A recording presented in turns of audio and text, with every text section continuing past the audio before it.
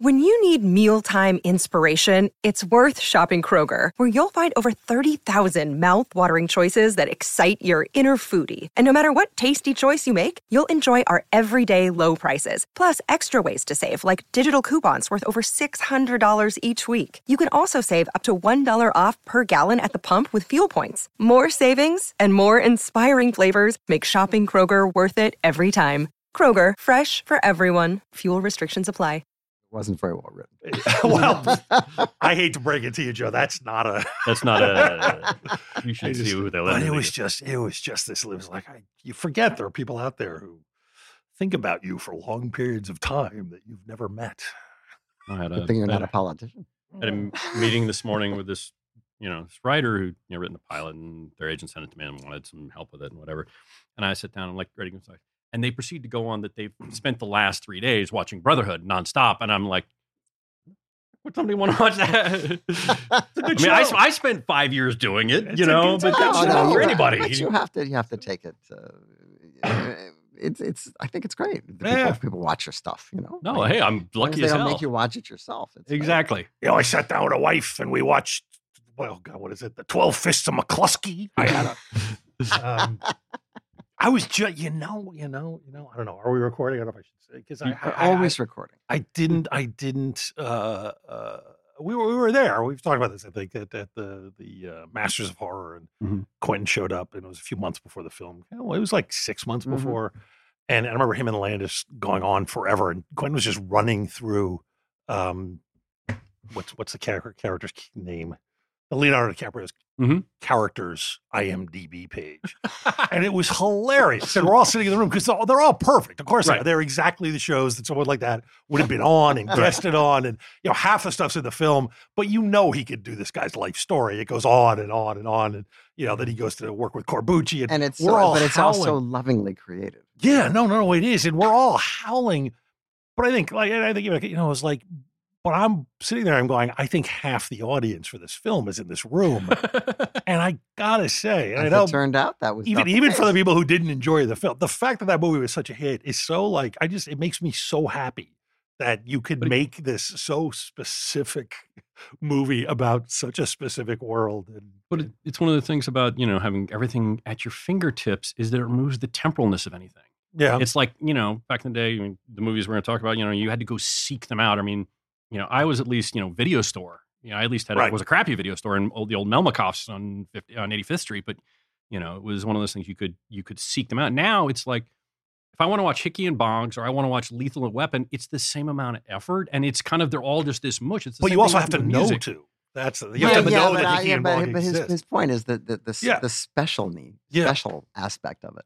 The fact that you had to get up and get in your car, for sure. go out and go to a movie and then come back and and then it was like now I can have them in my own home. I can have video, but then the question is, I've got, look at all these videos I've got. Which one will I watch? Yeah. Whereas it used to be that like a discovery, used to be a challenge. This is why we talk about this all the time. It's why we do the show. Find something. But one of the things I love about that film is it's kind of doing it's turning a whole bunch of people on. There's a million people there who were startled to find out after they saw the film that Sharon Tate was real. Although the fact that there's a bunch of people out discovering the Wrecking Crew might not be the. But no, I don't think. Have I told my peeping Tom story? Oh, please do tell. You must. I was going by Blake's house and he's taking a shower. So I'd heard for years. I was in like early high school, and you'd heard for years about this amazing film, Peeping Tom, that destroyed Michael Powell's career, but it never showed on TV. And it's, if not the earliest days of, VHS. You'd hear about Scorsese going on and on. And I mean, he made, this film sounded unmissable. And I remember 9th grade, 10th grade, it played at the TLA for like one day on a weekday. And I played hooky, and I went, and I knew because I'd never get a chance to see it again. And I sat through it, I think, 3 times because it was just like, how am I ever going to? I snuck out, I got in trouble, got caught. But I mean, you remember that theater? It was, this is down in Philly. It was this great repertory theater back in Philly, and it was a shitty old 35 millimeter print that probably broke 18 times and probably like just desaturated like hell. And I now have, I got the laser disc, and then I got the DVD, and I have 2 different Blu-rays because they still haven't gotten the transfer quite right, but they're exquisite. And it's like none of them have the weight of going off and watching that. No, and that begs the question of, do people today who are discovering these movies for the first time, will they ever have the resonance? Well, I think that's actually kind of the point of my whole little maze of titles. By the way, we're out of time. Yeah, okay, that's fine. We won't even introduce Thank you very much. It's been a pleasure to be here.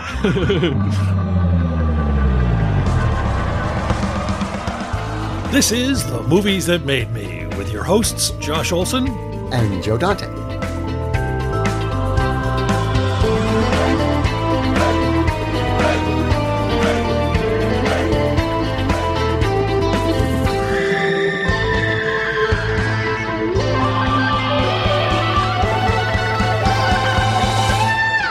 We have been toying with the idea of never saying our guests' names.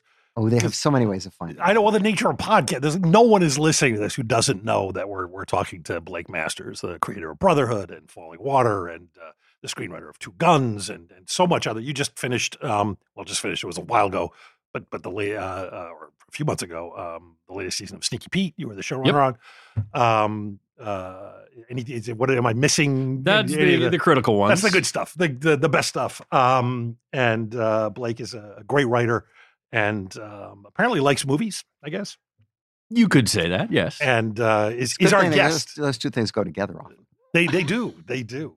And Blake is here. Actually, you're kind of plagiarizing another guest, I guess.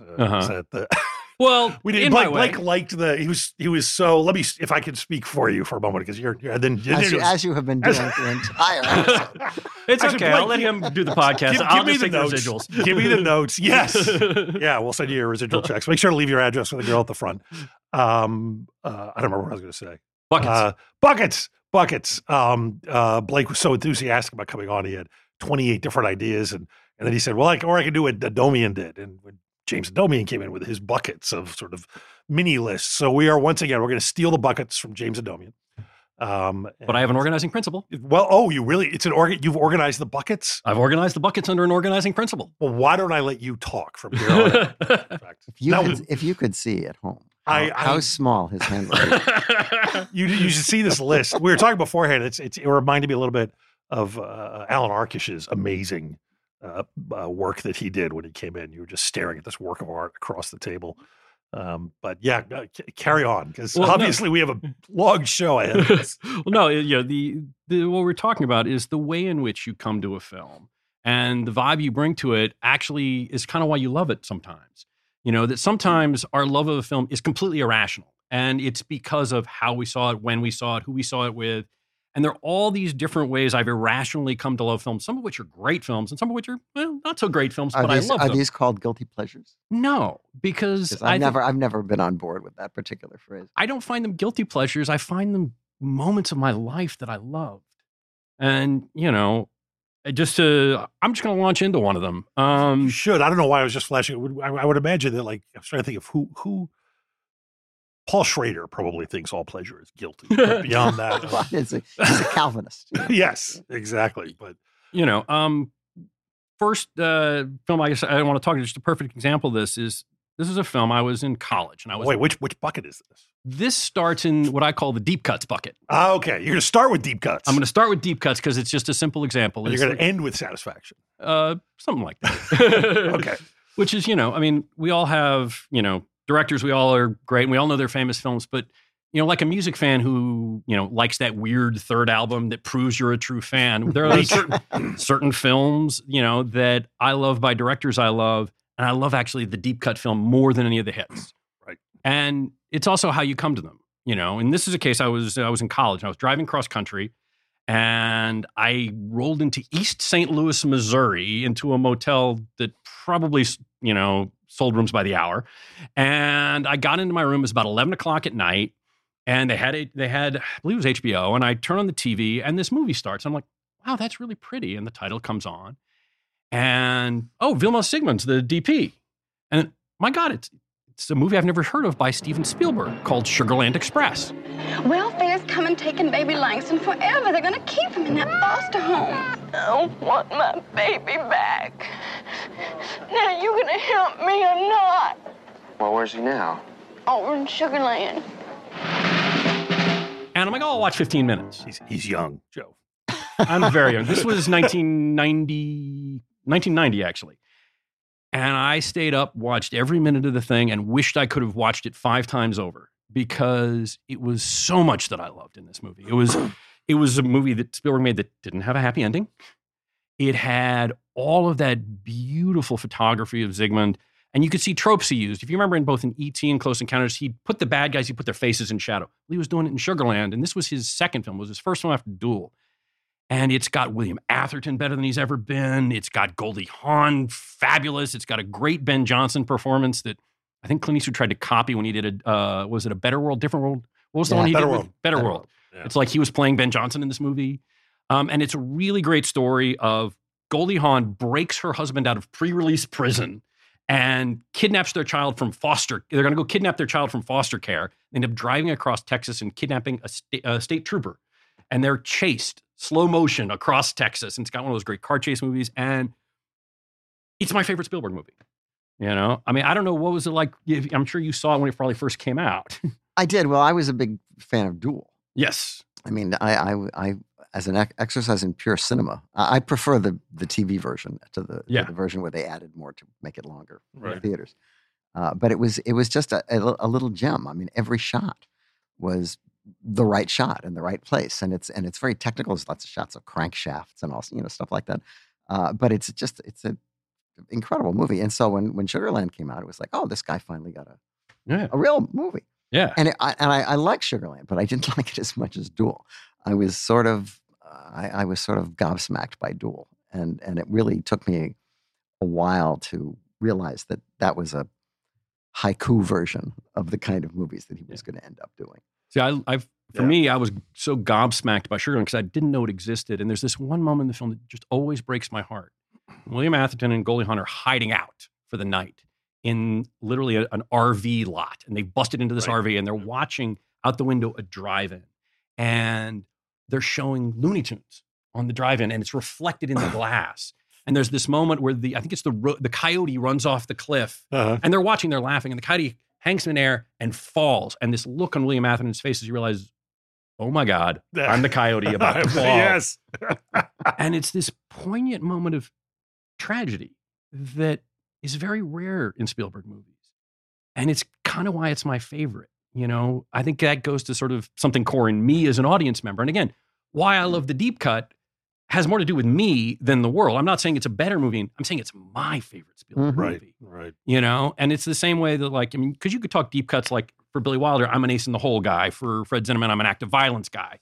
You know, but for Spielberg, it's like, I love that movie for irrational reasons that have to do with how I saw it, when I saw it, and the fact that moment so played to kind of how I see the world sometimes. Mm-hmm. You know, and that goes to sort of one of my other lists. Next bucket is essentially, you know, I'm somebody who grew up, you know, I was born in 1970, so I grew up really consciously in New York City, in Manhattan, between 75 and 85. So when the city was sort of rough and kind of sketchy and beautiful, and God, I loved it, and I hated when they, you know, turned Times Square into Disneyland, and even though it's probably much nicer and safer and more economically viable. You know, have you seen Uncut Gems yet? I have not. Have you seen it's some love it, some hate it. I'm wrestling with it, but I mostly loved it. But it does, if you miss New York of a certain time in a certain place, it's like walking down some streets of New York City and getting yelled at for 2 hours. And that either makes you want to see it or not. If it makes you want to see it, you're going to love it. Yeah. Well, it's, you know, for me, I mean, the bucket I would call this is the New York of my crumbling New York of my youth. Yes. You know, and I love these movies. And there's so many famous ones that we, you know, like everybody knows them all, you know, and most of these I saw them all on video, you know, Serpico and Dog Day and, you know, Warriors and less known Wanderers, you know. But it's interesting. There was this movie. I don't even know if it's a good movie. I haven't seen it since I was 8. But I was at the UA East on First Avenue and 84th Street. And the theater was down in the basement, and it was raining out. So these are the old days where there was no pre-ticket, no seats or anything like that. You waited in line, right? And it was opening weekend for a movie shot in New York, set in New York. And I remember it was raining, so they let us inside. So we were all crammed on the stairwell for 45 minutes minimum, maybe an hour, for the other show to finish and us to file in. And I loved this movie, and it was called Hero at Large. Somewhere in the heart of this city, in a small shop closing for the night, A robbery is in progress, but help is on the way. Mind if I drop in? Captain Avenger! John Ritter is Steve Nichols. How about that? Hero at large. Who are you, J. Edgar Hoover? I'm Captain Avenger. Such a nice boy. He can't fly. Tomorrow I'm leaping over a tall building at a single bound. Wrong guy. I'm expanding. He can't bend steel. I'm in big trouble. Fighting crime is a dirty business. But when there's danger, he can't turn away. You're a crazy man. He dresses up in a comic book suit and goes around doing good deeds. Hold it right there! Don't make another move! If they're gonna use real bullets, I think I'll retire. John Ritter film? Yes. Okay. And Archer. Okay. And I loved it. It was, I was, what year was it? I think I was 8. Ah, okay. No, I was 9. Sorry, it was 1980. First appearance of... Isn't that a pretty adult movie for an 8-year-old to be going to see? There's another movie we're going to get to, which I saw my first R-rated movie at age 6. I sort of saw the commercials on TV and convinced my parents to take me. I saw that at the Lowe's Orpheum on 86th Street. And so my parents took me to all kinds of stuff. When I was, I guess it was 11, my mother took me to see Richard Pryor live on the Sunset Strip and then made me take my father, by which point I had memorized half the routines and do them at the dinner table. So, my parents didn't care. But Hero at Large is it's a movie that sounds like it was made somewhere in the 80s. The idea is John Ritter is this sort of out-of-work actor who gets a job dressing up as Superman. To stand in front of the theater in front of, the opening weekend of the movie. It's not Superman, but it's Superman. And his clothes get stolen out of the ratty Times Square theater, and he's on the subway train home, and he's wearing the outfit, and he stops a mugging. And he becomes this vigilante sort of accidental superhero, and it makes him feel good. And the movie goes off the rails in the back because I loved it at age 9, but when I sort of actually saw it again in the mid-90s, because I finally was able to track down a VHS copy, I realized there's this whole subplot about a corrupt city government, and which was very common in sort of crumbling New York movies of that period. But to me, as 9-year-old self, that experience of waiting in line and seeing places you recognized and that street and trying to figure out where everything was shot. And then here was this idea of, guy becomes a superhero. Well, I'm 9. That's what 9-year-olds want to do. You want to be a superhero, especially on the subway where it's mean and nasty. And, in second grade, they had the, this is all the ways you're going to get killed assembly. It's the safety assembly where they tell you, walk down the middle of the street in the night so nobody jumps out of an alley and kills you. Or if you're on the subway platform, stand by the token booth so nobody jumps out and kills you. So it was such a fun fantasy. And it's got a great sort of ending where he actually saves a kid from a burning building, then rushes back into the building, and the building collapses and everybody thinks he's dead and the vigilante's gone. And in fact, John Ritter's going on back to his actor life. He's escaped the cruel city government who wanted to arrest him for being a vigilante. Is this one too, do you know the director of this? I do. I wrote it down. Well, no, I'm also, we may have, Martin Davidson. Is that it's fascinating. He did Lords of Flatbush, Eddie and the Cruisers, lots and lots of TV. I've never seen Hero at Large. I'm not going to say. I'm not going to tell you it's a great movie, but I'm going to tell you that to 9-year-old me, sure, I love this movie, and I kind of don't want to see it again. Yeah, because I have such a pure love for it, and an irrational love based on the experience of the movie. Yeah, but you're never going to be able to recapture that experience. Never. Exactly. Yeah. And my children, again, going back full circle our conversation, I'm not sure my children could capture it with any movie because that experience of waiting, right? And the idea of you've seen is like an ad in the paper or a commercial. And you don't know anything about it. And there was no E-channel. There was no pre-release trailers and, announcements on the internet. We're going to release the teaser trailer in 2 days, You can replicate that. You can make them stand outside and blast a hose at them for 20 minutes.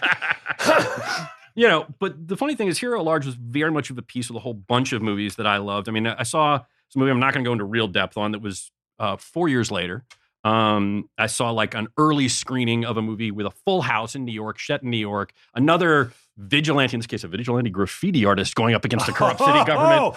Is it Turk 180? Exactly. Timothy Hutton is taking his story to the people. He asked the authorities for justice. You can't just walk in and see the mayor. Oh, Mr. Mayor, what about my brother? Hey, shut up. But they wouldn't listen. Turk is risking his life to make sure that this message is heard. Turn that TV on. Directed by Bob Clark of Porky's fame. Yeah, wow. Again, I have not seen since I was 14, but I saw it with an absolutely full house. It was a week before the general release. Everybody cheered. It was great. It's got Kim Cattrall and Robert Urich. It's, again, probably if I saw it now and had never seen it before, I go, what is this? But again, I bet it's pretty well made if I went back and watched it again. I think Peter Boyle's in it. Robert Culp is in it. Robert Culp is in it. I watched the last 30 minutes of it on TV a couple of months ago, and it was kind of interesting. But it was, again, that feeling of being in New York where the city's out of control and the government is overwhelmed. And this really is... Well, that's like... That's what all those movies Taking up Pelham 1, 2, 3. Taking everything. Report to the commissioner, Old New York. Old New York, when New York was bad and dirty and all across that. Across 110th Street. Yes, across 110th. A complete distrust of establishment. And, and I wonder where we got that. Well, that's actually one of my other buckets. I do love that they've now recreated that New York with a massive budget digitally on the Deuce, which is a good show, but it's so bizarre to watch that. Yeah. And wonder if this episode cost as much as Game of Thrones. It's true. There's no other way to replicate it except, that way. Yeah. But I mean, again, and there's so many movies that you just, I watch it for New York, Yeah. Recently actually with you, Josh, we saw Eyes of Laura Mars, and it was really just about watching the setting, or Night of the Juggler, or Wolfen, or the 7-Ups. I mean, they're places that I walked around that, now you can walk around very safely, and back then, not so much. But there was an aliveness to it that I just loved. Like Deadly Hero. I've actually never seen Deadly Hero. Have you with Don Murray in the weird? Do you know the film? He confuses it with Dark Hero. With Dark, yes. Ivan Nagy. Is that how you? Ivan Nagy, yes. Heidi Fleiss. Yes, that's right. But Don Murray is this incredibly nasty cop. It's just he's a good actor, Don Murray. Yeah, no, he's phenomenal. Still around. But it's got that. Yeah, it's just one of those films. There's that whole thing, and I'm sure there are other movies from that period set in other cities that have a similar vibe, but there's something about sort of dank, grimy New York in the 70s that even if you'd never been there, you knew the film was shot there. Oh, absolutely. Well, I think I didn't realize it growing up, but my first memories are of sort of life beyond my family, the world, are really, 1974 and beyond, which means I am really somebody who grew up right on the cusp of post-Watergate. Right. And again, it wasn't until I'd written a whole lot of scripts and everything else, I discovered that there's a fundamental worldview I sort of carry in all my art, which is a post-Watergate cynicism, that you can't trust anything. You're going to be disappointed. It's going to let you down. And leads to sort of, my next, as that post-Watergate kid, I sort of have this natural distrust of anything pure and a natural cynicism. Or as I put it, why Bob Dylan makes better films than Sid Field. Because in Sid Field, you're supposed to be happy, and it's a 3-act structure and all that. And Bob Dylan is like, there's nothing pure. There's nothing that is 100% anything. Bob Dylan? Yes, Bob Dylan. Not as a filmmaker. Oh, okay. I was going to say, Ronaldo, have you seen Ronaldo and Clara? No, but the fundamental idea that Dylan has in his art is this idea that there's no absolutes in anything. That there's always that turn. There's always that little undercut of something. And so many of my favorite films, the lead character doesn't quite get what they want in the end. And they're my favorites, and I love them. Maybe I love them irrationally. I also think they're some of the greatest films ever made, but so I tried to go sort of deep into sort of some of the lesser known ones. One of my favorites, I think, was discussed a little bit before. It's a Michael Ritchie film called Downhill Racer. Oh, yeah. Which I adore. First off, there's so many things I adore about it. I adore sort of the verite filmmaking in it. It feels almost documentary. It's a Gene Hackman performance that's ridiculously good. Redford being kind of a not nice guy. It's a little, what's the Big Hoss and Little Falsey? Yeah, where Redford's trying to do, what Paul Newman did in HUD and play kind of an unlikable character, but he's Robert Redford, so he's kind of likable. But he's this guy who's questing to be, to win the Olympic downhill. And there's this great moment. He sort of, everything in his life is focused on this moment, and he wins, and he gets down to the bottom of this, and he's in first place. And it just seems like he's won. And then up at the top of the hill, this unknown guy starts coming down the hill. And his times are fast and faster. And you're like, oh shit, Redford's going to lose. And you can see it on Redford's face. My God. And then the guy wipes out. And Redford wins, but realizes, did I? Should I? And it's this moment of, what was it all worth? I went on this quest. What did it cost me? Again, it's that post-Watergate. What does it all mean? What does it all mean? Well, everyone forgets, too. Yeah, it's we all remember Rocky. Well, yeah. No, I think I've talked, actually. There was Bob Kerry running for president, not John, years ago. Yes. And he would play the theme to Rocky at his rallies. And someone asked why he played it. He says, it's the theme to my favorite movie. And it's like, that's going to be the story of my campaign. And I remember thinking, I know how my favorite movie ends. but everyone forgets too that. I mean, a lot of people forget how dark Saturday Night Fever is. I would bet. I had forgotten, though, that he actually loses. Oh, no, he wins, but he should have lost. But he knows he should have lost. Yeah, which is even more kind of, and then gives the prize away. Exactly. Well, I mean, Michael Ritchie did the same ending with The Candidate, which again is it's probably one of my 2 or 3 favorite endings is Redford, mortgages his soul to win this Senate seat, and he's won, and everybody's cheering him, and he pulls Peter Boyle into the side room, goes, what do we do now? Now what? Because he sold his soul. Yeah. But he won. Again, and there's something about that turn. And I think it is that I grew up in New York City that was dangerous and falling apart, and the city services weren't there. And the idea that there was this sort of distrust and this malaise, and Vietnam had been lost, and we'd gotten rid of Nixon, but not really. Hell, he came back in the shape of Reagan a bunch of years later, and there's something in that idea that you don't trust the happy ending. Yeah. And so I wrote but down. You grew up at ground zero of that. I mean, that is where that is the era, I feel like, where America exactly kind of goes. You know what Orson Welles said about happy endings? They depend on where you stop your story. Well, yes, exactly. By the way, we talk about Ed Wood all the time. I mean, if that movie had gone on for 10 more minutes, you'd want to kill yourself, But well, it leads to just sort of another movie that I love that's that same kind of dark ending, which is 1965, The Spy Who Came In From the Cold. Mm. Oh, God, is that depressing? Oh, it's so beautiful. I'm with you. The word bleak came into my head. But it's actually the second Martin Ritt movie I've mentioned, the other one being HUD. Yeah. But it is so pure. And the number of times I've sat and looked at the geometry of that plot, and as a writer, just figuring out the elegant simplicity of the story, of the spy story, which is, if you don't know it, essentially is Richard Burton is sent undercover to discredit this guy inside East German intelligence. The British intelligence then sends a guy in to discredit Richard Burton, and Richard Burton realizes the guy he's been sent to discredit as a British spy actually is a British spy. And they've discredited him to make that guy appear pure. Right. And Richard Burton essentially goes, I can't work for these people, and basically refuses to climb over the wall, and these German guards shoot him. But the black and white photography of that is just spectacular, and the performance, and it's like, Richard Burton was great in everything, but that especially. It was so, the sense of world weariness, and the guy who thinks he can't be betrayed being betrayed. Well, it's one of the few films where it was made at that time when clearly it was a choice to make it in black and white, and that choice is so perfect for that film. Yeah, there's not an ounce of it based on a nostalgic love for the look of it. It is a movie that needs to be gray. Yes, very much so. Yeah, I don't remember who the DP is. Do you remember offhand? Because I keep thinking it's not James Hong Howe who did HUD, which was Martin. No, I don't think it's Howe. It's not. It would be a good. Probably a British guy. Yeah. And here, we'll make ourselves look smart. Oh, please, make us look smart. Came into the goal. So when he cuts this, you ask the question, and then we answer it correctly. It's Oswald Morris. You can have this. Ozzy Morris. There we go. Hold on. Is he? I don't know. Oh, he's great. Oswald Morris, great.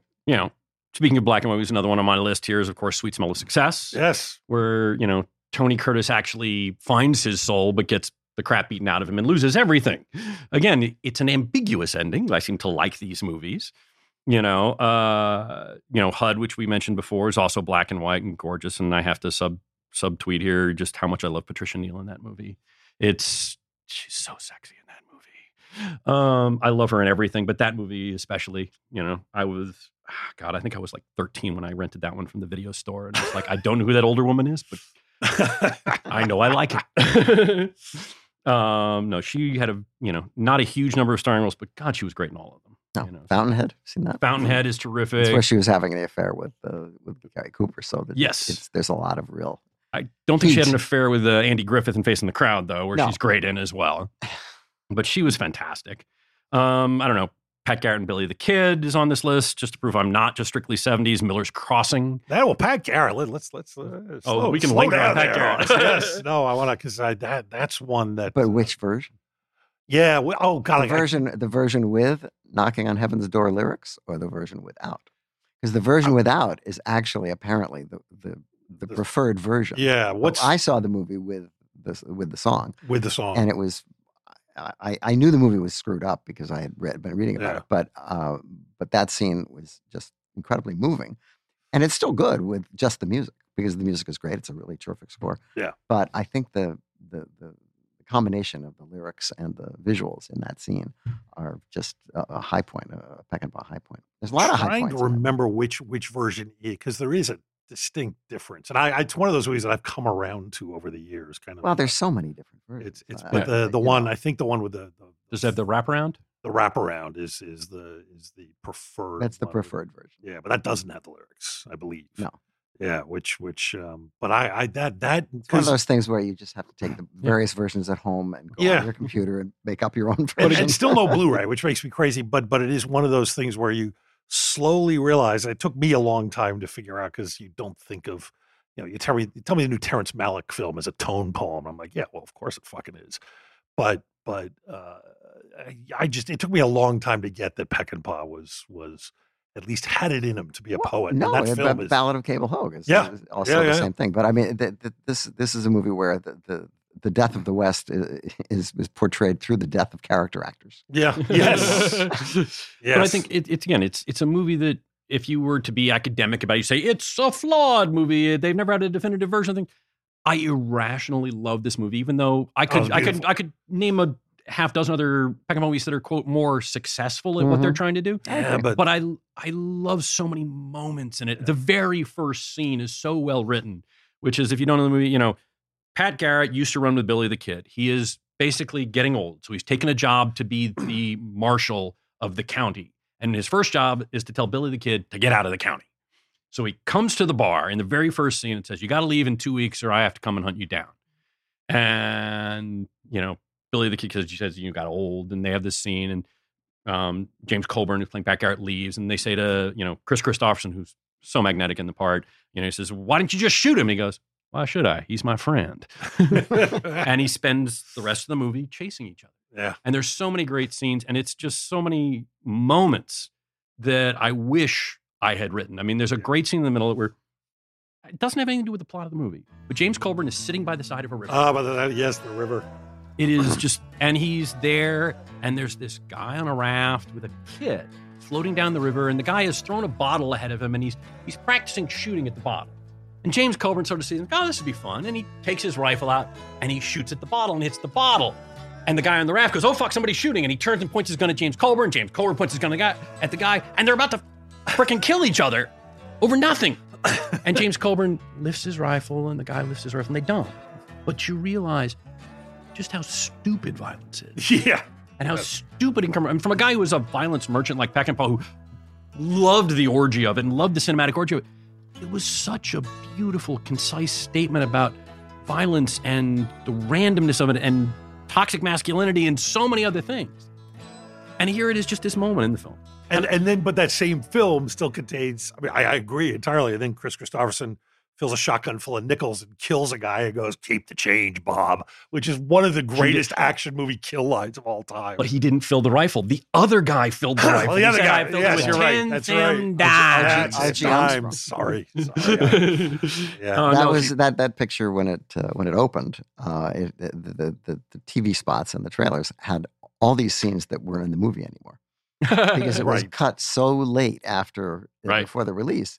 That and Barry Sullivan as Chisholm.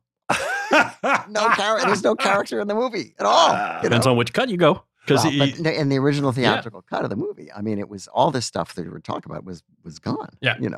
And supposedly the story was that Peckinpah's editors had secreted out a rough cut of the movie, and that James Aubrey, the guy at MGM who had recut the movie, had reconstituted the movie by using other takes. Now, I've never actually compared the various versions to see if that's true or not. But it's a subject for further study, and I think there's a whole book. I don't know if it's by Paul Sador or who it is, but it is a whole book about the making of Pat Garrett and Billy the Kid. Yeah, you could do hours on Pat Garrett. I mean, the Slim Pickens part, someday I'm going to float out of this No Hat County, I think it is. Yeah. It's just so great. I have to admit that I cribbed an homage to this movie in Two Guns, where at the beginning of the movie, Chris Christopherson and his buddies have basically buried these chickens up to their heads, and they're just target practice, shooting at the chickens. Well, in the very first scene of Two Guns, I wrote it. Chickens buried up to his head, and these guys are shooting and missing, and Mark Wahlberg's character comes up and gets very upset that they're being mean to the chickens, and somebody points out that Mark Wahlberg's eating chicken, so he kills the chickens just to sort of put them out of their misery. And what was amazing is when Two Guns got reviewed, there was 2 reviewers who noted that we'd been cruel to animals, but not a single reviewer noticed we'd blatantly ripped off Pat Garrett and Billy the Kid, which said everything to me about modern film criticism. Yeah, it kind of does. Jesus. I got to just it's a lovely. I got to meet Jim Keltner once, and our friend brought up, he plays drums on that record and that soundtrack, and he said that the first time he ever heard "Knocking on Heaven's Door" was when he was playing drums to a 2-picture for the film, and he had tears streaming down his face as he was playing it. It's just... And Bob Dylan comes back into our podcast. Yes. Yes. Although it's always a thread. Yeah. we someday. Dylan is everywhere at all times. He is always. I want Dylan to come on our podcast. Love to hear him talk about movies. He probably has something he saw back in Hibbing when he was like 12. You never know. Or maybe he's a Michael Bay fan, It's the great thing is he's a baseball fan, apparently. Yeah. And he boxes. So he likes Pride of the Yankees. Huh? No, he's more of a major league guy. There's another movie which had the best joke in the movie was in the trailer, but not the movie. Which is the famous line in the commercial is, that wouldn't have been out of many parks, and he goes, name one, and he goes, Yellowstone. And that was in every commercial, and it's not in the movie. It's not in the movie. Yeah. Another day is here, and you're ready for it. What to wear? Check. Breakfast, lunch, and dinner? Check. Planning for what's next and how to save for it? That's where Bank of America can help. For your financial to-dos, Bank of America has experts ready to help get you closer to your goals. Get started at one of our local financial centers or 24/7 in our mobile banking app. Find a location near you at bankofamerica.com/talktous. What would you like the power to do? Mobile banking requires downloading the app and is only available for select devices. Message and data rates may apply. Bank of America N.A., member FDIC. Just sort of going to, another bucket, which I love, which is, again, in the same way we love deep cuts, it's like we love movies that we get to proselytize for. I mean, there are movies out there that I've seen where I was probably one of 5 people who saw it, and I love it. I love it, and I love it irrationally more because I'm one of the 5 people who saw it, and I tell everybody how great it is. And the truth is, it's great to me because I'm one of those 5 people, and so its actual value to somebody else, who knows? But I adore these movies, and as a result, whenever they come on, I come across them on cable. I have all the DVDs. I'll occasionally pull them out. I'll sometimes put them on when I'm writing, I'll put it on the TV in my office with the sound off and just loop it. And they're beautiful movies. And the first one I want to sort of proselytize for is a Michael Winterbottom movie called The Claim. You're from the railroad. I'm the chief engineer of the Central Pacific Survey Party. I'm here to see Mr. Dillon. He didn't say anything about bringing family. Well, they're not my family, but you can take their bags just the same. Kingdom Come needs a railroad. Everyone needs the railroad. The nation needs it. How do we get a railroad up here? We'd have to knock down the mountain. Maybe that's what we'll do. Oh yeah, with hang on, Peter Mullen. hang on, the kid from American Beauty, Wes Bentley. Wes Bentley, yes, it is the best Wes Bentley performance. It is a spectacular Mila Jovovich performance. It is Sarah Polley, who God I adore in everything she's ever done. Yes. It's Michael Winterbottom. It's Peter Mullen being Peter Mullen, which you can't go wrong. It is a retelling of the Mayor of Casterbridge up in the Sierra Nevadas. It is an immensely beautiful movie. There's clear McCabe and Mrs. Miller inspiration, and I just irrationally love it. I find it beautiful and moving. And again, it's a tragedy, as it is. There's this great metaphor within the whole thing that Peter Mullen builds Mila Jovovich a house, and there's this scene where he has the house moved because the mine and the town are moving because one mine's played out and they're moving to the other. And literally there's a scene where this giant team of about 18 horses pull the house down the road. And in the end, the house burns up. It's, again, lots of McCabe and Mrs. Miller here. And you're a McCabe fan because of the way you saw McCabe. I'm a fan of this because of the way I was one of 3 people in the theater, I believe it was Coronet next to Bloomingdale's in New York. Yeah, every movie, I know where I saw it because that's part of the experience. Sure.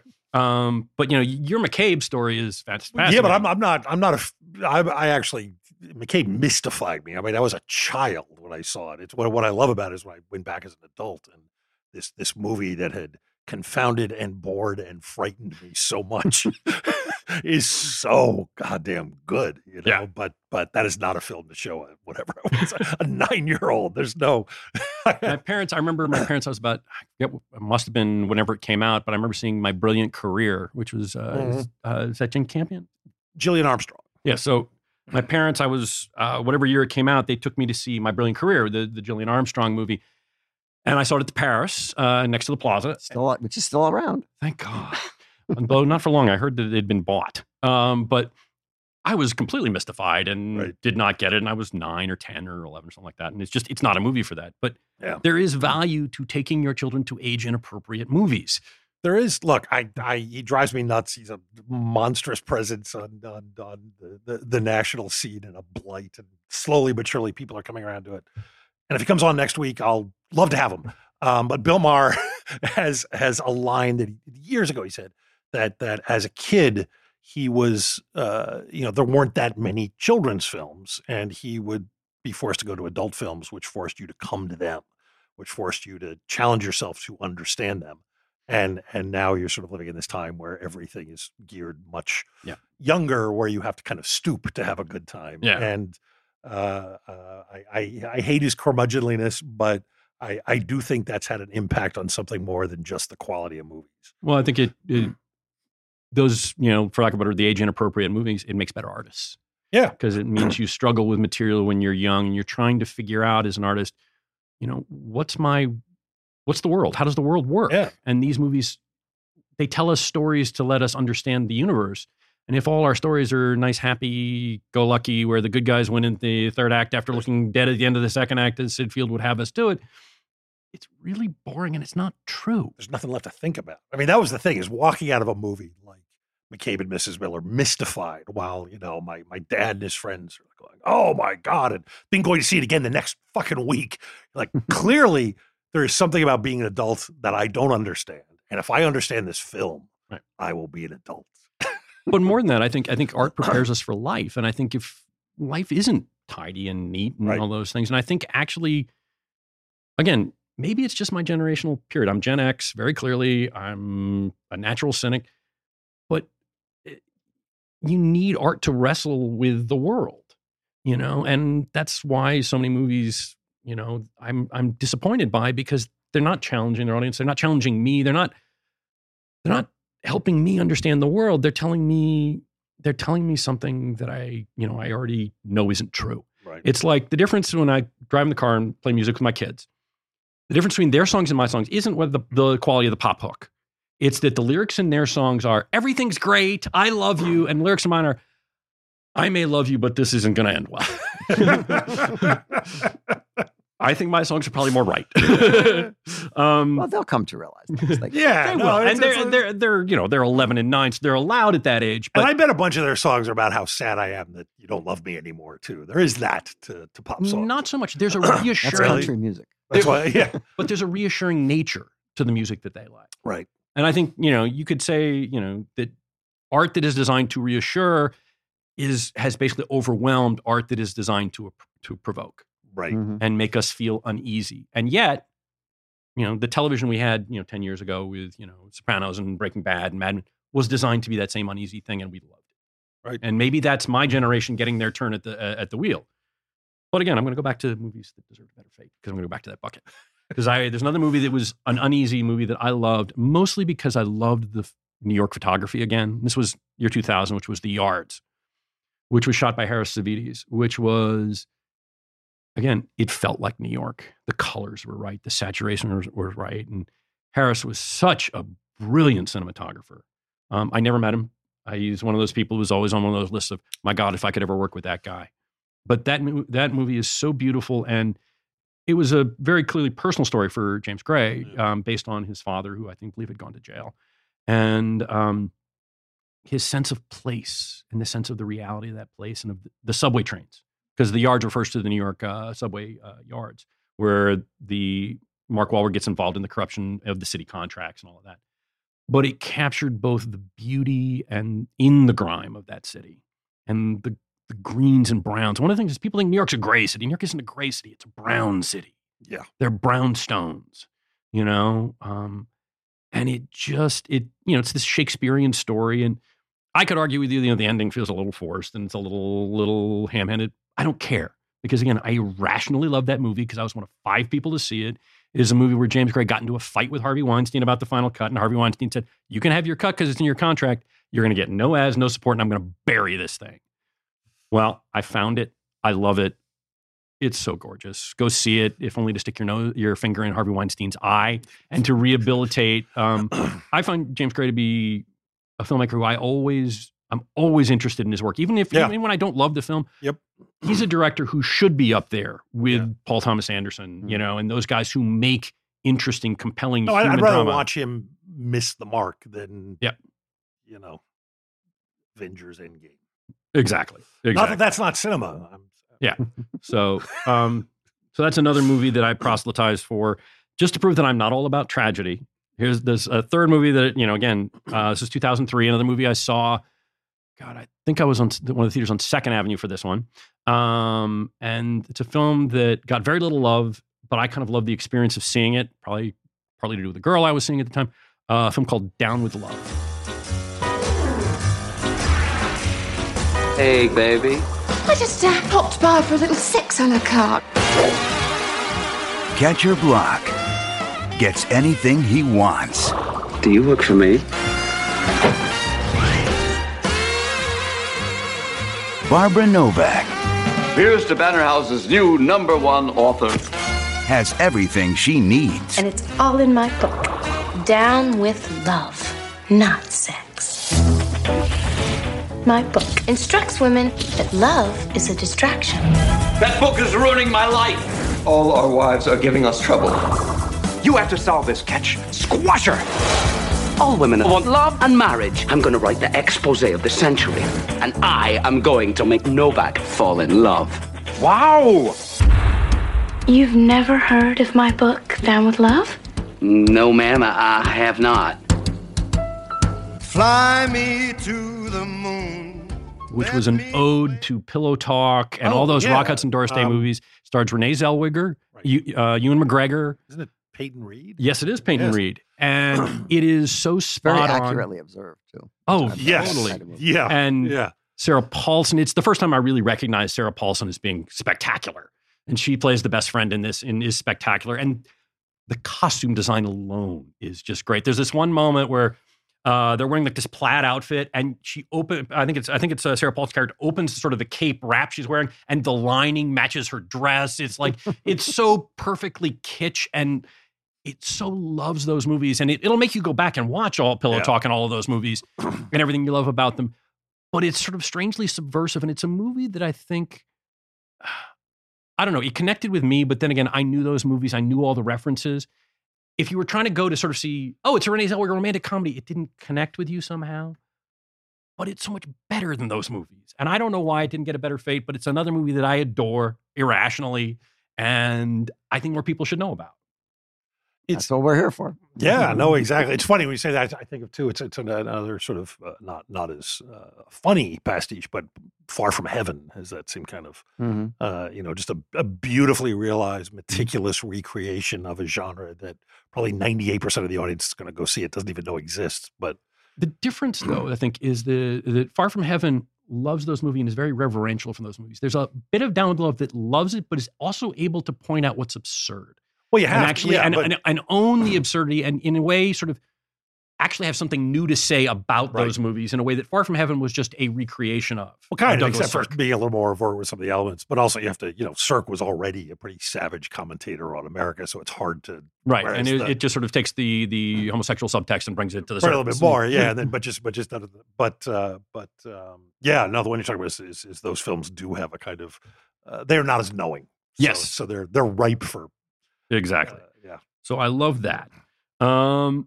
Then I just want to go to one of my other buckets, just because I'm here. Is there are those movies that I saw very young. I don't remember the whole movie, but there are moments that sort of were indelibly imbued on my little brain, and I misremembered them, and they're fascinating. When I talked about it, the first R-rated movie I saw, I was 6. I'd seen an ad on television. I said, I want to go see that. My friends were like, I talked them into it. We went to the Lowe's Orpheum. We were in the #1 theater. It was, we saw that. And there was a scene in it that I always remembered. It was a torture scene. There were these 2 guys on bunk beds, and they're trying to get the nuclear codes out of the guy on the top bunk. And what they do is they go to the guy on the bottom bunk, put their hand over his mouth, and they stab a screwdriver into his clavicle, and he howls like mad. And the guy on the top bunk is freaking out, and they go to the guy on the top bunk, we're plucking out his eyeball with a screwdriver. And he freaks out and gives up the nuclear codes. And this is my memory of it. And it's this horrific torture scene. And when I first got to Hollywood in the early 90s and I was writing action screenplays, I wrote that torture scene like 8 times of versions of it. Guy in a chair, you hear, and your imagination is worse than what they're actually doing. And you always cave and you give up. I didn't even know the name of the movie for years. I didn't remember it. I was like, I didn't know the name. I knew the scene. I knew it was indelible. And I remembered the end of the movie, which was, it involved a point where like the president got involved and they've gone into a nuclear silo and they're going to launch missiles. And they end up, the president ends up showing up and the kidnappers are there and they end up circling around the president. So they're trying to get to the escape plane and the snipers come in and they shoot the two kidnappers who were trying to launch the nuclear missiles and they kill the president too. And it was, to my 6-year-old mind, this was like the most amazing, intense, messed up movie. My God, they killed the president.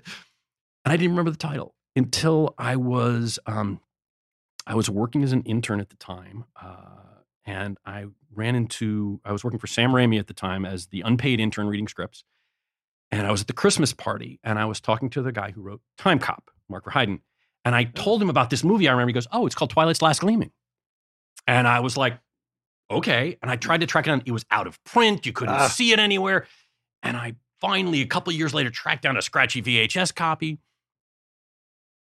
And it's not great. It's got a weird split screen stuff that's kind of interesting. It's way long. It's way long. It's an agitprop piece because what it turns out is the guys who break into the nuclear missile silo and are threatening to launch nuclear missiles, they want the president to reveal the truth about Agent Orange. It's a polemic. It's not Aldrich's best work. I love Aldrich. You know, I love Longest Yard. But in my brain, that scene, and then the scene came up, and it's so way tamer. Yeah. And it's not a very interesting scene. Yeah, but you're not the same person. And that's kind of the whole point, which is our love for movies is irrational. It's about the time and place we saw them and the age we were, and they can capture your imagination. I mean, I had the same experience actually of all movies with Snow White, which I saw as a very young child. And there's the scene where the Wicked Queen goes down the spiral staircase into her lair. And in my 4-year-old brain, she goes down the spiral staircase and down and down and down. And the music plays and it goes on forever. And she finally gets down to her lair and turns herself into, the ragged old crone. Well, I was in high school and I was trying to impress this girl and I was in boarding school at the time and the theater in town was, the Ioka was showing Snow White. And to prove that I sort of was, touchy-feely guy, I said, let's go see Snow White. And the moment comes that I'm about to tell her, this is this amazing scene where she goes down and down and down into the bowels of hell. And she just kind of goes around once. It's this brief, 5-second clip. But my 4-year-old brain remembered it, seeing it in the Capitol Theater in Pittsfield, Massachusetts this way. Forget your 4-year-old brain. I think I've told you this story. My grandmother, I remember watching, whose favorite movie was Brute Force. And I think I mentioned, I showed her Alien once because I thought, oh, this will get her. She loved horror films and was always bagging on how contemporary horror films are terrible. And she thought it was all right, but too talky. Alien. But I remember watching Dirty Harry with her once. I was on TV. And so what she was asserting, I didn't see it in a movie theater until many years later. I'd seen it on TV a bunch of times. She was positive they had cut out the scene where Harry shoots a naked guy running down the street with a knife in his hand, chasing a woman. Which, of course, is just this, he's called in and he shot a guy for, attempted rape. And they're like, how do you know it's attempted rape? He's like, when I see a guy with a knife in one hand and a hard on in the other, or whatever the line is. And my grandmother, who had to be in her 50s, she was born in 1900, who was 72 when she saw 71, when she saw Dirty Harry, had created the scene in her mind. That happens frequently. It happens in Persona. There's a story that the woman tells about that sex on the beach. Well, the second time I saw the movie, I kept waiting for that scene. For that scene to come because back. it was so indelible. I had pictured it so, and but it was never in the movie. Yeah. That's what I'm just saying. It's not just 6-year-olds who do this. Oh no, but it's one of those ways in which we come to love the movies we love. Yeah. It's one of I got like 2 buckets left. I think that we can go through. Got 50 movies. I thought, no, wait, was that one? Or you had one you couldn't remember the title of? I do. This is, I was going to finish with that. Good. I was going to finish with that. Okay, great. We're going to stump Joe. It's all planned. Yeah, clearly. Yes, I brought, there is a movie. Showrunner. He's running the show. I know. I feel used. One of the other things, ways in which we come to movies is there's movies we don't plan to watch in the old days. Now you plan to watch every movie you watch. But I remember being sick when I was 11, 12. We just got HBO. And there are certain movies that were just on Beastmaster all the time. And you would watch them over and over again. And they're movies that actually had a lot of subtlety to their humor and things like that you end up falling in love with. Not the first time you see them, but because you've watched it 3 times and caught different pieces of it. And one of it I actually just recently saw, thanks to you, Josh, which is Local Hero. There is a place where the northern lights transform the sky. Anything out of the ordinary, you telephone me, night or day. Modern mermaids spring from the sea. What's the most amazing thing you ever found? Impossible to say. See, there's something amazing every 2 or 3 weeks.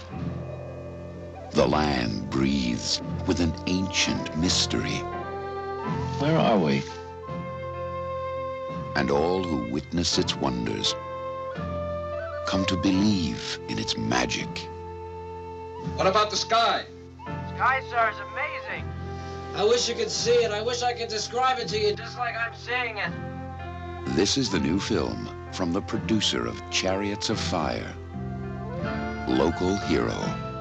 The survey teams have found just about the only suitable bay on the entire coast. I think we should get a negotiator on the side right away. We're here on kind of a mission. Same here. I don't want to be coy with you, Gordon. We want to buy the whole place. We want to buy everything from the cliffs to the north, through to the bay on the far side.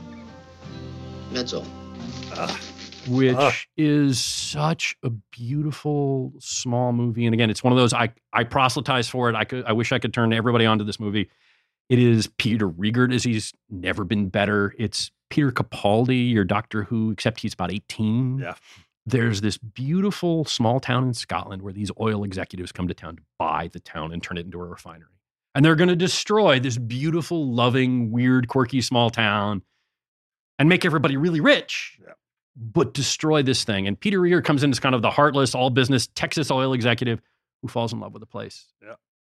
And his boss in the end, Burt Lancaster, and there's a whole Burt Lancaster subplot with his therapist that's hilarious, flies in at the end and declares he's going to buy the town, but he's not going to turn it into an oil refinery. He's not going to destroy it. And he sends Peter Riegert back on the helicopter, first plane back to Houston. Peter, he's made the people rich. The town's been saved, but he's exiled. And he goes back to Texas, and this Mark Knopfler guitar solo kicks in. Loneliest last shot. Exactly. And he's there in his apartment, and he calls back to the one telephone box in the town just to hear the phone ring. And the last shot is this beautiful town, the little red phone box, and the phone is ringing, and it just breaks your heart because he's been exiled from Eden. Again, I have a certain fetish for movies that don't end up happy. Which, by the way, that one is well, it does and it doesn't. You know, I actually think that's a very happy ending because he's found a humanity he never knew he didn't have, and the town is saved. But he's lost it. But he'll go back.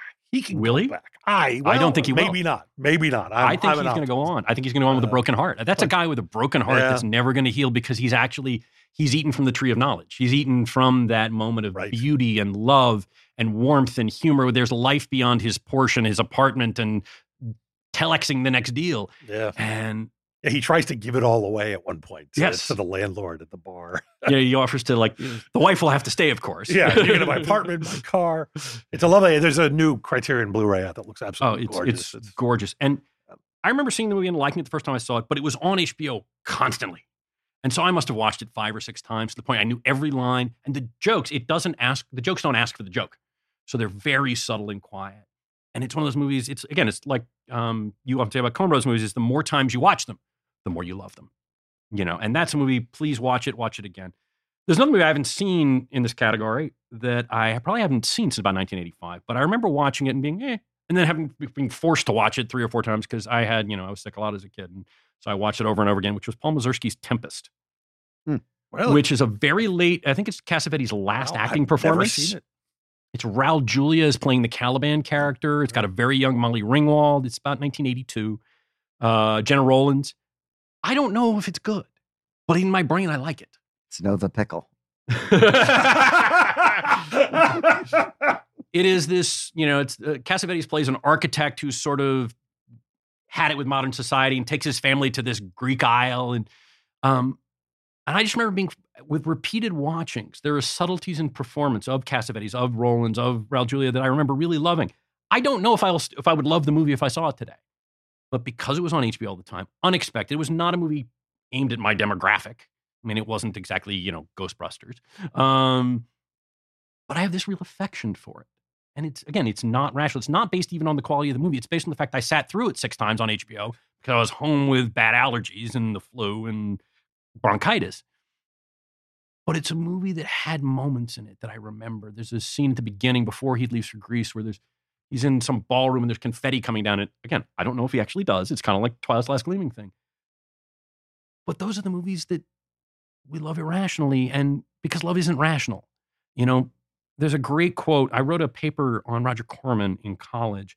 And in one book about Corman, I found this quote as a frontispiece, which is, since film criticism is an intellectual attempt to explain a fundamentally emotional reaction, it is of little value. Is that Roger said that? I don't know if Roger said it. I just remember it was the epigram in this book about him. Yeah. And I was like, it's true, because our love for movies isn't just about the movie. It's about the theater you saw it in. Sure. The person you saw it with. I mean, and the emotions that it called up in. Yeah. Exactly. Yeah. And in the moments washing on it. And maybe you were forced to see it multiple times. And it's like being forced to listen to that song you hate 5 times and then you love it. There are movies like that. I remember being really disappointed the first time I saw Lebowski and then slowly loving it. I remember, so there are movies that are like that. There's weird movies. It's like, I don't even remember. I'm sure I don't remember right. I remember I was in 5th grade and it was like the first group date I ever went on. And I sat next to Nina Goodman, who I kind of had a crush on. We went to it was another Lowe's theater. It was the 84 on Broadway. And we saw a picture, and I realized only in later date it was Alligator. And for years I thought it was Roy Scheider in that movie. I would have told you it was Roy Scheider in that movie, but it's Robert Forster. Yeah. But I remembered the end of the picture where he's in the sewers and his back up against the manhole. He can't get out, and he's put the dynamite down. And in my head, I'm in 5th grade. But I was in 5th grade, 81, 82, but that film came out in 1980. And when I saw the date, I was like, that can't be right. I was in 5th grade. And I'm like trying to figure it out in my head. I still haven't figured it out. Was it a second-run theater? Was it actually 4th grade? I don't remember. But I remembered, and I didn't remember the title Alligator for years. For years, I thought it was titled Gator. I knew it wasn't the Burt Reynolds movie, but again, I misremembered the movie, but I remember sitting next to Nina Goodman. And I remember the end of the movie. And I remember he was wearing a black shirt and he had khakis on. And for my life, it should be Roy Scheider, but it's Robert Forster. And this is why movies are so great, because movies they're not clinical things that exist, even on Cellulite over there. They're part of your emotional state. They're part of what you love. And they're part of how you define your world. And for me, I was not a reader kid. I was slightly dyslexic. Everybody else in my family read tons of books. I wanted to watch television. I wanted to go to the movies. I was one of those kids who went 17 times to the movie theater to see Star Wars, almost all at the Lowe's Orpheum or the Pittsfield Capitol. But movies were this way in which I could project myself into the world. I could understand my world. And as I got older, the movies I liked got more complicated. I fell in love with movies like All That Jazz or Elmer Gantry, which I think is a great Burt Lancaster performance that most people don't even know exists. But if you're going to go Burt Lancaster, then you got to go to The Train, which is another great performance. I'm one of the few people who thinks he's miscast in Sweet Smell of Success. You will argue with me about this, I know. He's not Walter Winchell. He's Burt Lancaster. Yes, but yeah. But God, I adore the movie. That is a difference. He's also Ed Sullivan.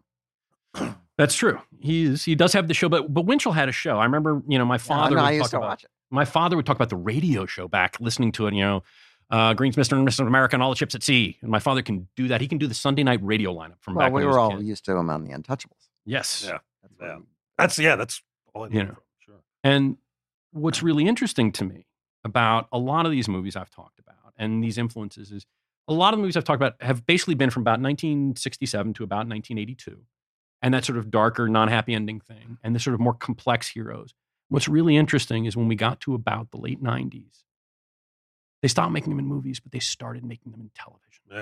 Yeah. I was one of those people who's like, I watched a lot of TV, but I never wanted to make television. Even when television was great, like Northern Exposure, I didn't want to make television. And then I remember in 1994, first television I got outside of college, I turned it on one Friday night and saw this episode of Homicide. Mm-hmm. And it's one of the most brilliant 10-minute sequence I've ever seen, where it's Andre Braugher goes into the box and convinces Isaiah Washington to confess to a murder he didn't entire commit. Season or entire episode. I mean, it's one Is act. that the one? The interrogation is one act. It's not the fish man. It's not the box episode. Oh, okay, all right. That was season 1, episode 6. Yes, I'm a nerd for Homicide. Yes. But it was this idea that he gets Isaiah Washington to confess to a crime he didn't commit. Yeah. And I'm like, you can do that on television?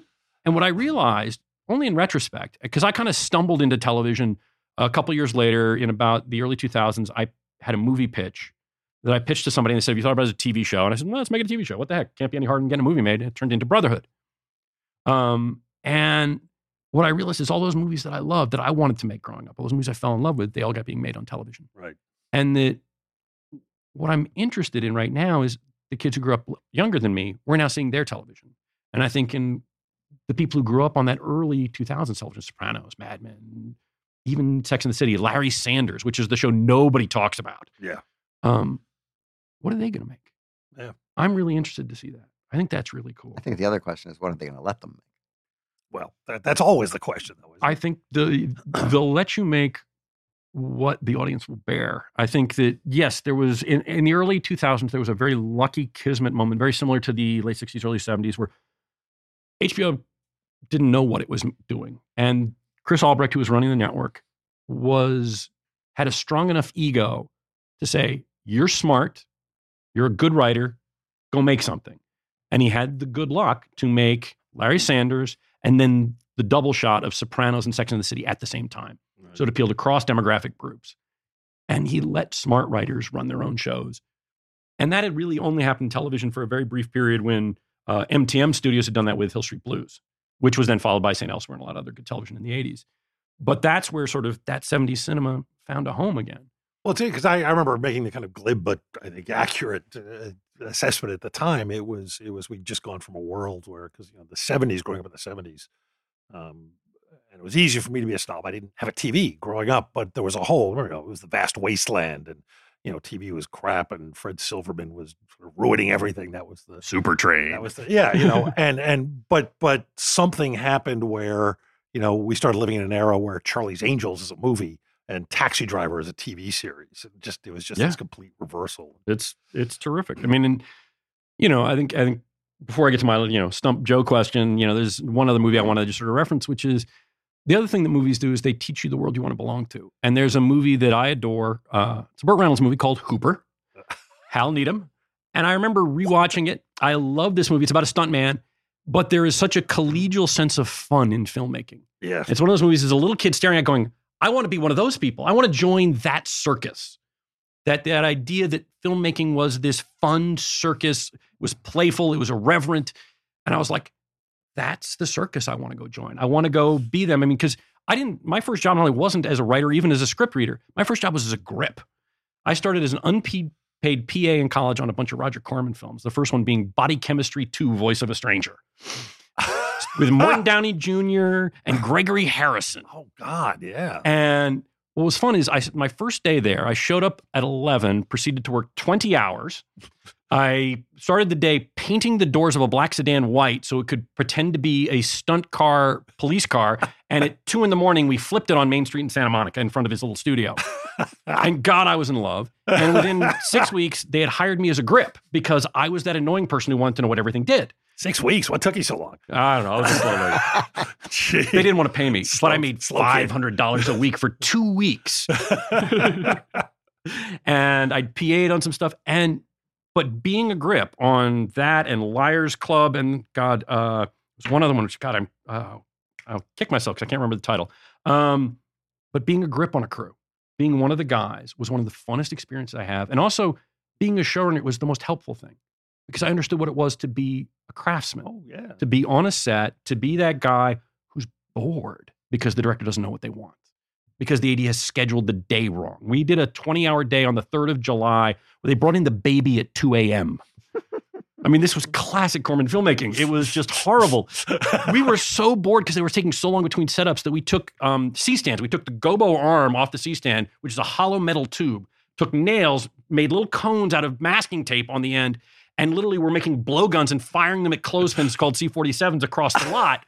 and you're really fucking accurate with a rifled, 3-foot gobo arms blowgun. And the guy who's Roger's lawyer comes out and is doing it with us till like the AD comes out and goes, I don't think for insurance purposes you should do that. And the lawyer goes, oh, yes, we shouldn't do that. There's I can't remember the name of it. I read it. I remember when I was flying back east to direct my little horror film. There's a friend of mine gave it to me. There's a book that's a collection of interviews with directors talking about directing their first film. The Coen brothers are in it. You know, there's 20, 25 people in there.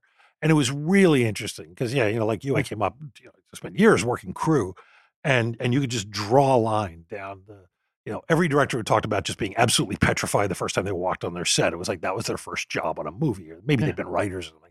And then there were people who come up as crew who had all kinds of other, sort of neurotic stories. But yeah, it's so, I don't know. Do people listen to this to get tips on how to you want to make movies, work on one at least as anything, as a PA, as a, go work on craft service, do something, but it's the most incredibly valuable experience, I think. The thing that happens if you understand the crew and you understand their motivations is as a showrunner, I got to sit in the big chair. I walked on set, I knew what everybody did, and I know who worked hard, and I knew how to respect them and respect what they did. And so as a result, for the first season of Brotherhood, I was just the showrunner, producer. And when I finally directed an episode, it was the first time I'd actually directed a real non-student film. By that time, I had their respect to the point that they ran through walls for me because they knew that I respected what they did. I treated their effort, which, look, they're not above the line. They don't get a bonus. They don't get a pay raise for good work. And they want to be interested. Right. They want to do interesting work. You tell a grip, okay, I need to hang a camera somehow from that chandelier. They'll come up with the most creative way. That excites them. Yeah. And so that idea of when you're a director, 150 people show up on set to make you look good. And therefore, love them, respect them, be kind. You can be demanding, but always say please and thank you. Always be polite. And really understand that they're better at their job than you are at their job. So put them in a position where, how do we solve the problem? And they will love solving the problem. And that's again, it was incredibly valuable. And again, I could go on and on about the experience of working for Roger. And this wasn't even heyday Roger. This was, late 80s, early 90s. We were making, 18-day straight-to-video things that didn't even end up in your video store and probably ended up, in a video store in Romania, where he then moved all his films and started shooting them there. But it was great. And circling full back, though, Hooper is one of those movies that made me as a kid love the idea of being part of a film crew. Yeah. And I don't think it's my favorite Burt Reynolds movie. Hal Needham doesn't get enough credit as being a really fun director. I mean, the Smoking the Man movies we all laugh at. But that movie in particular, Robert Klein plays such a good asshole in that movie. Yes. And it's just, I was, the age I saw it in, the way I saw it. I think I saw it in Pittsfield. I don't remember which theater. I'm sorry. Believe it. But it's rap. It's one of those movies I love. If I can just do one last proselytizing movie experience before we try to stump Joe. I left this out of my proselytizing sections. There's a director who, because he died very young, we don't think about a lot. A guy named Colin Higgins, who, when I was, I think, 8, we went to Pittsfield. We missed the first 10 minutes of the movie. And then we sat through the movie, and it was so good, we sat through a second showing because we wanted to see the first 10 minutes. It was a movie called Foul Play. This is Foul Play.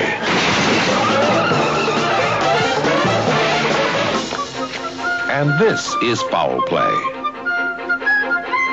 Foul Play, a new comedy thriller starring Goldie Hawn and Chevy Chase in his very first motion picture. When you first saw me, what did you think? I thought you were a boy. I'm kind of a nice guy, and you're really a very lovely girl, with or without your cleavage. And golly, what do you say? Would you like to take a shower? Goldie Hawn, Chevy Chase, right off his one season on Saturday Night Live. Right, and it is big. It's both funny, but it's also built as a thriller. Yeah. It's built as a thriller and then played as a comedy. And it is, if you ever want to sort of see somebody in the 70s still mocking the 70s hugely, and a great supporting performance from Dudley Moore, go watch Foul Play. It's the timing, the tone. It's a really great balance of tone. It's got a great sequence at the end with a car. It's the Bullitt car chase set to the Mikado. It is just such a joyously fun, delicious movie, and so many 70s tropes in it. And it was still the 70s, and we were already making fun of the 70s in the middle of the 70s. And it was great. And I just remember, the second time through it, seeing the first 10 minutes, I'm like, oh. But I had so fallen in love with the experience. We saw that in the hotel in the basement of the Hilton in Pittsfield, Massachusetts. And the other movie he did was 9 to 5, which, again, directed. The movie directed, yes. You're leaving out the masterpiece that he wrote, of course, which... Oh, go ahead. No, you do it. Go ahead. I'm not. I honestly, he wrote Harold and Maude. Yes. Yeah. I mean, that's. I would hold that. Yeah, and I think, but 9 to 5 again was, it was such great casting, such great chemistry, and he's one of those directors. He died very young. He died, I think, in the mid 80s.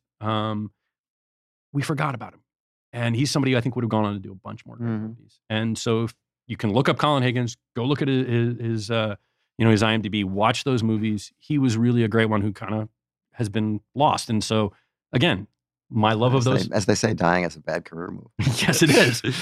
But I love those movies. And so, coming on the Jimmy podcast... Dean just scored a new film, though, I heard. That's true, yes. Yes, it's not going to be directed by William Wellman. The director you can't hologram. Yes. But anyway, any of the movies I've mentioned, I love these. They are personal to me. I've got about 10 more I'm not even going to go into. Well, remember, we have a place where people can go. Oh, yes, Joe. Do you want to... I can't remember the name. It was Fox. On Letterboxd. Letterboxd. If you yes, go to Letterboxd, they can see we do a whole list every I think it's episode. also on the Trails from Hell website. But there's a whole list of all the things that are talked about and the links that take you to where you can read about them or get them or whatever. Awesome. Yes. So also include Night at the Opera, In-Laws, Olzana's Raid, what else do I got? The 7-Ups, Wolfen. Anyway, but okay. Wolfen. The Grimy New York. Grimy New York. Second time he's mentioned Wolfen. It's great South Bronx stuff, the rubble. So, yeah. Yep. Okay. So there's this movie I saw when I was probably somewhere between about 78 and 82, I would bet. You look much younger. And I'm 49. Said he was 82. Somewhere between those couple of years, it was a cop movie. I experienced it as a thriller. It may have been slightly comedic. In my brain, it was Clint Eastwood. It might have been George Segal. There was a difference. I know. It might have even been Robert Forster. He's the actor whose name I keep putting people in his parts. Here's sure wasn't Whoopi Goldberg.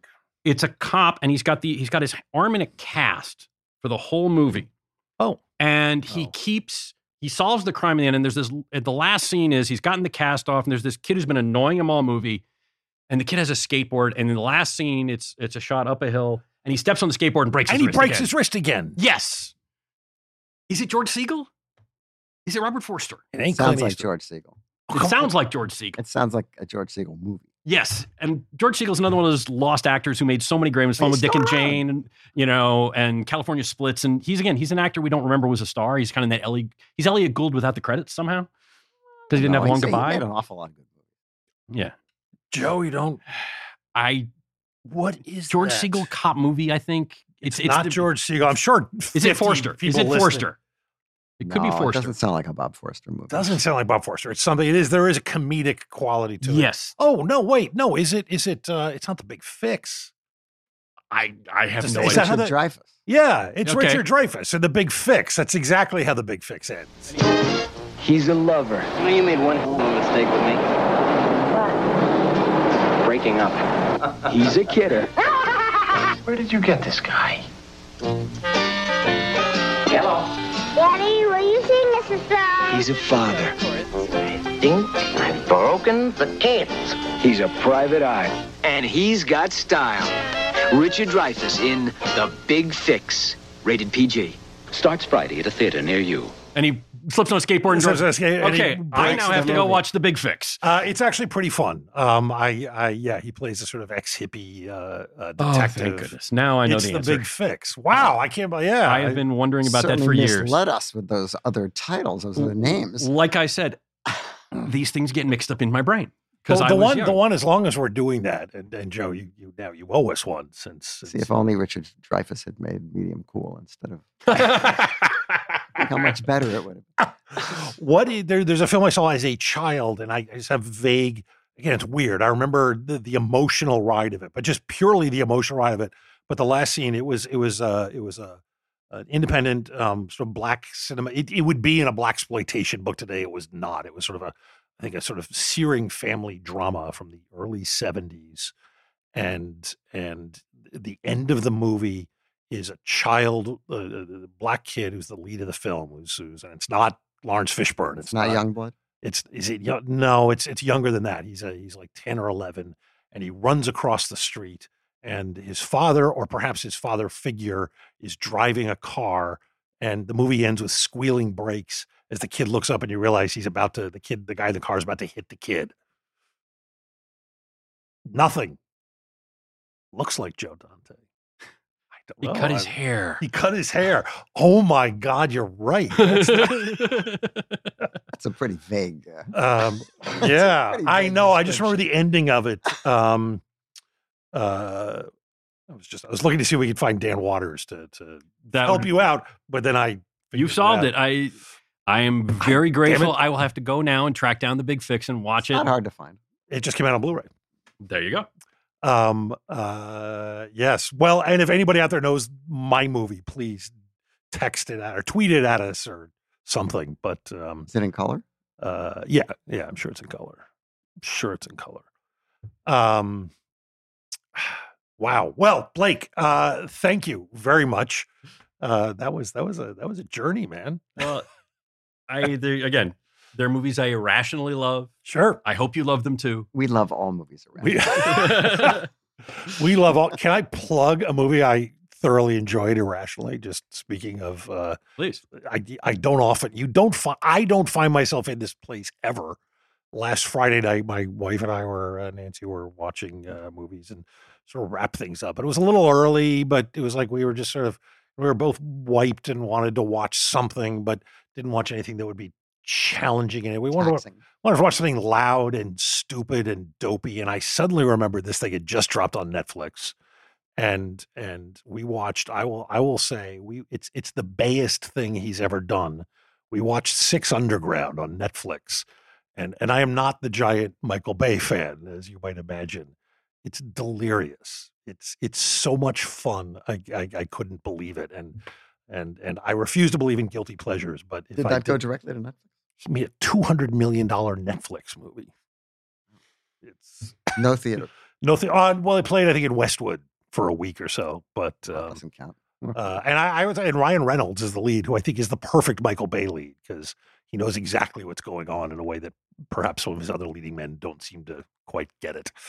But yeah, sorry, not to hijack your list of wonderful films with a Michael Bay film, but I have not seen it. It's you might, as someone who I feel we are in the same boat about many things. I would say give it a shot. Yes, okay, I will give it a shot, and I will track down the Big Fix, and I've just had a blast. And go see the Muppet movie too, the original one from '78. Yes, I think it's the first movie I saw with my wife together. I brought it to our date.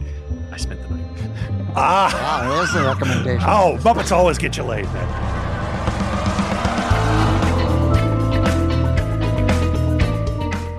Our show was recorded in beautiful downtown Burbank.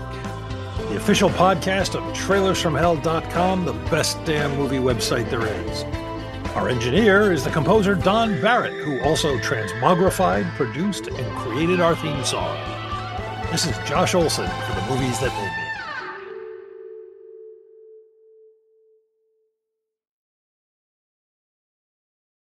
Want to learn how you can make smarter decisions with your money? Well, I've got the podcast for you. I'm Sean Piles, and I host NerdWallet's Smart Money Podcast. Our show features our team of nerds, personal finance experts in credit cards, banking, investing, and more. And they'll help you make the most of your money while cutting through the clutter and misinformation in today's world of personal finance. You'll get clarity on strategies to help you build your wealth, invest wisely, shop for financial products, and plan for major life events. Listen to NerdWallet's Smart Money Podcast wherever you get your podcasts.